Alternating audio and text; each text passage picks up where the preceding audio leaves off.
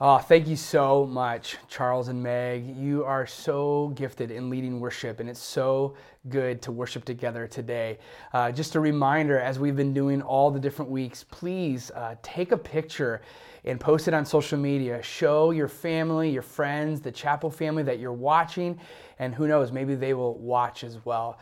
We're doing this message series called From the Cross, looking at the last words of Jesus. And as we kick things off today, I just want to ask you a question. What comes to mind when you think of the words church or religion or Jesus? For some of you who may call yourself Christ followers, I'm assuming there's a good word picture in your mind. Maybe for you, you're thinking of great church experiences that you've had as a family. Maybe you're thinking about the times where you've been able to encourage a friend in his or her faith. Or maybe you're thinking of the times when you got to pray and read the scriptures and really felt God's intimate presence in your life. And I wish that everyone had that picture of God. But I know that a lot of people don't. And maybe that's you. For you, when I said those words, maybe you have a negative picture of God. For you, you're thinking of how you've been disappointed by the church, or you've been hurt by Christ followers. Or maybe for you, you're looking around the world and you're thinking, okay, all the things that are happening, how could there be a God and how could he be good? I understand if that's you. Or maybe for you, you're in a whole different category. Maybe for you, you're apathetic when it comes to God. You're disinterested when it comes to God. You're not angry, but at the same time, you don't have a relationship with him. Maybe you are familiar with the Bible, but you don't read it. Maybe you pray when things are hard, but other than that, you don't pray. Maybe you left church and you haven't been back in a while. It's not that you don't believe God exists, you just don't have a relationship with him. The story we're going to share with you today, whether you're a Christ follower, whether you're an atheist, whether you're an agnostic, wherever you are when it comes to your faith in Christ, I really believe it's going to encourage you, but also challenge you like never before to think differently about hope and unconditional love. Yeah, so as we continue this series, looking at these final words of Jesus from the cross, today we want to look at an incredible interaction that is life-altering for Jesus and for this criminal. Probably one of the most unlikely people to ever put their faith in Jesus. And we want to look at it kind of in two parts. The first part is what happens in Luke chapter 23, verses 32 through 33. And look at what it says. 2 others, both criminals, were led out to be executed with him. And when they came to the place called the Skull, they nailed him to the cross, and the criminals were also crucified, one on his right and one on his left. Now, the gospel writer Luke, he tells us that Jesus wasn't alone in this crucifixion, that there were these other 2 criminals there that were being crucified with him. And yet, unlike Jesus, these men were guilty as charged. They were getting what was coming to them. While Jesus had lived a perfect life, they had lived horrible lives, probably violent lives. They deserved what they were getting. And the gospel writer Mark adds something else to the story. It tells us a little bit more about these 2 criminals. In Mark chapter 15, verse 32, it says that even the men that were crucified with Jesus ridiculed him. Both of these guys that were next to him, they didn't recognize him as the Savior of the world. They didn't believe he was God in the flesh. They didn't believe that he was the Messiah. And instead, they spend their last dying breaths ridiculing Jesus. But then something else happened, something incredible. Even though these criminals and then those who crucified Jesus continue to ridicule Jesus, Jesus speaks. And this would have been very difficult because as he was on the cross, he would have been dying from asphyxiation. He literally was choking to death. But somehow he choked out these words about those who put him on the cross. He says in Luke 23, verse 34, Jesus said, "Father, forgive them, for they don't know what they are doing." Jesus is on the cross, and you would expect him, at least I would, to say to the Father, repay these guys. These guys are the ones that killed me. They don't believe in me. Make sure they get it. But Jesus doesn't do that. He literally forgives those who killed him. Who does that? It would have been shocking, to say the least, and people who would have been watching the situation would have really thought differently about Jesus. How do I know that? Because one person's view of Jesus was completely changed when he heard Jesus forgive his enemies. Look what happens to the two criminals. Luke chapter 23, verses 39 and 41 through 41. One of the criminals hanging beside him scoffed, "So you're the Messiah, are you? Prove it by saving yourself, and us too while you're at it." But the other criminal protested, "Don't you fear God even when you have been sentenced to die? We deserve to die for our crimes, but this man hasn't done anything wrong." The other criminal, he continues to mock Jesus and ridicule Jesus. He still sees Jesus in the same light as he did when he was first crucified. But this other criminal, he sees Jesus in a new light. Not only does he recognize his innocence, but he recognizes that he will forgive anyone. And so as the criminal himself is dying from asphyxiation, as he's about to take his last breaths, what does he do? He doesn't ridicule Jesus anymore. He cries out to Jesus. He looks to Jesus for a second chance at life. And here's what he says. Luke chapter 23, verse 41. "Jesus, remember me when you come into your kingdom." This is why we call this person the most unlikely believer in the Bible.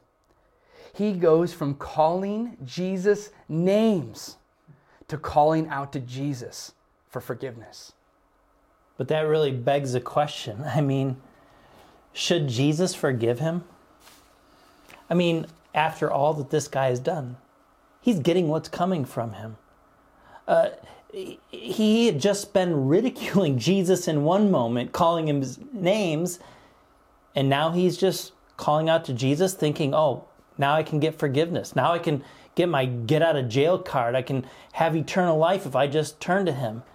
And I wrestle with that. I don't know about you. It seems completely unfair. What kind of God would just forgive? Where's God's righteousness? Where's God's judgment? Well, God's righteousness and God's judgment, it was about to be poured out on Jesus.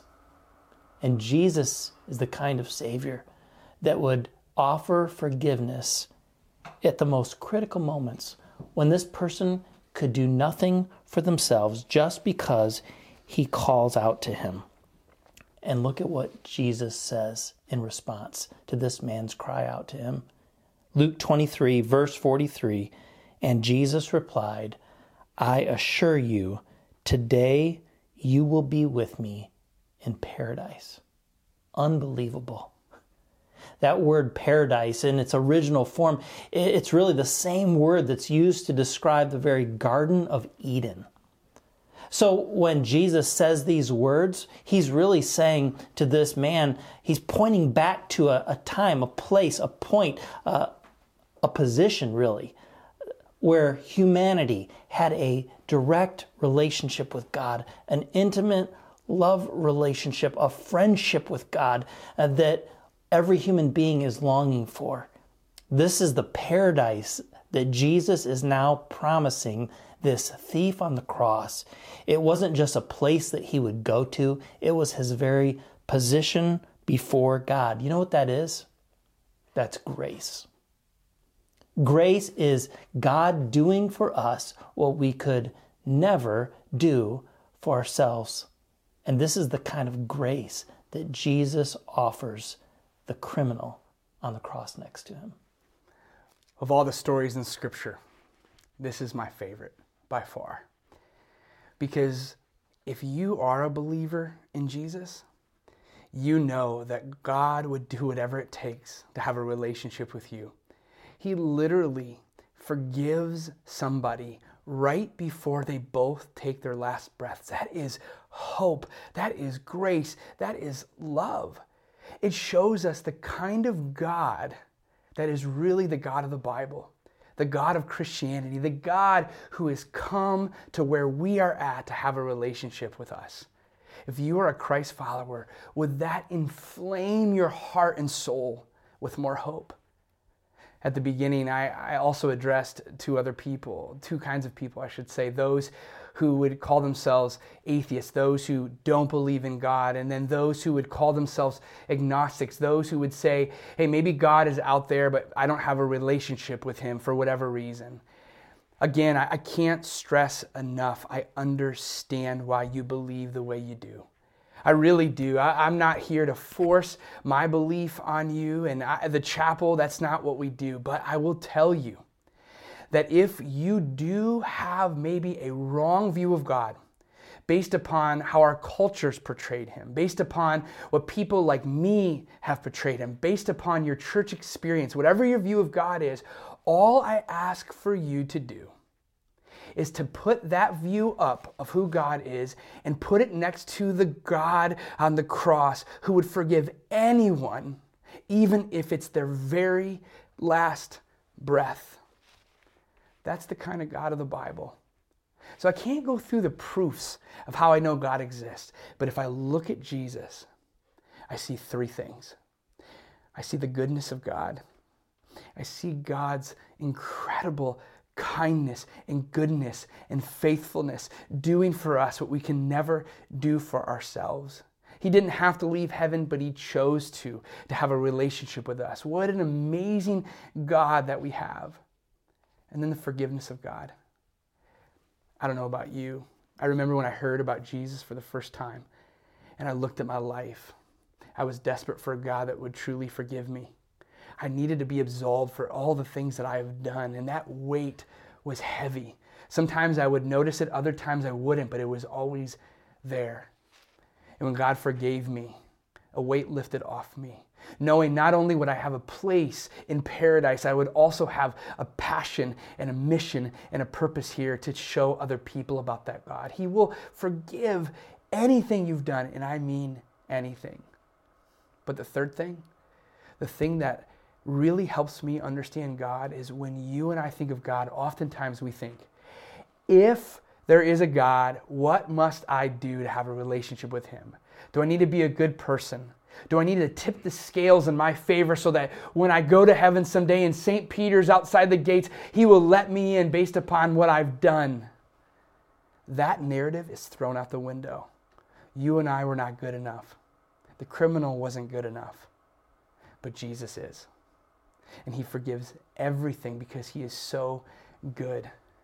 So may you rest in the fact that Jesus loves you right where you're at. And if you call out to him, he will forgive you. That's right. His promise to all of us that if we'll call out to him at the end of our days, his promise to us is, today you will then see me in paradise. That it'll provide us a hope for all of this life and a hope for all of eternity. Not based upon what we've done, but only based upon what Jesus has first done for us. This is the message of the cross. Would you pray with me? God, thank you. Thank you for Jesus. Thank you for his righteousness, his perfection, and that he would die a criminal's death in my place because of my shortcomings, my faults, my sins.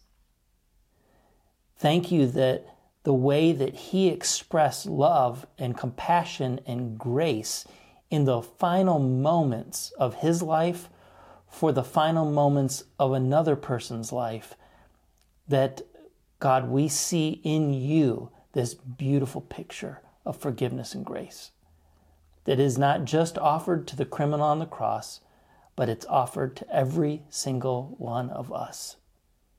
And so, Jesus, today, help us from wherever we are turn to you, crying out to you for your forgiveness, and may we experience your perfect peace that comes when we put our faith and hope in you. We worship you, we thank you, and it's in Jesus' name that we ask all these things. Amen. Amen.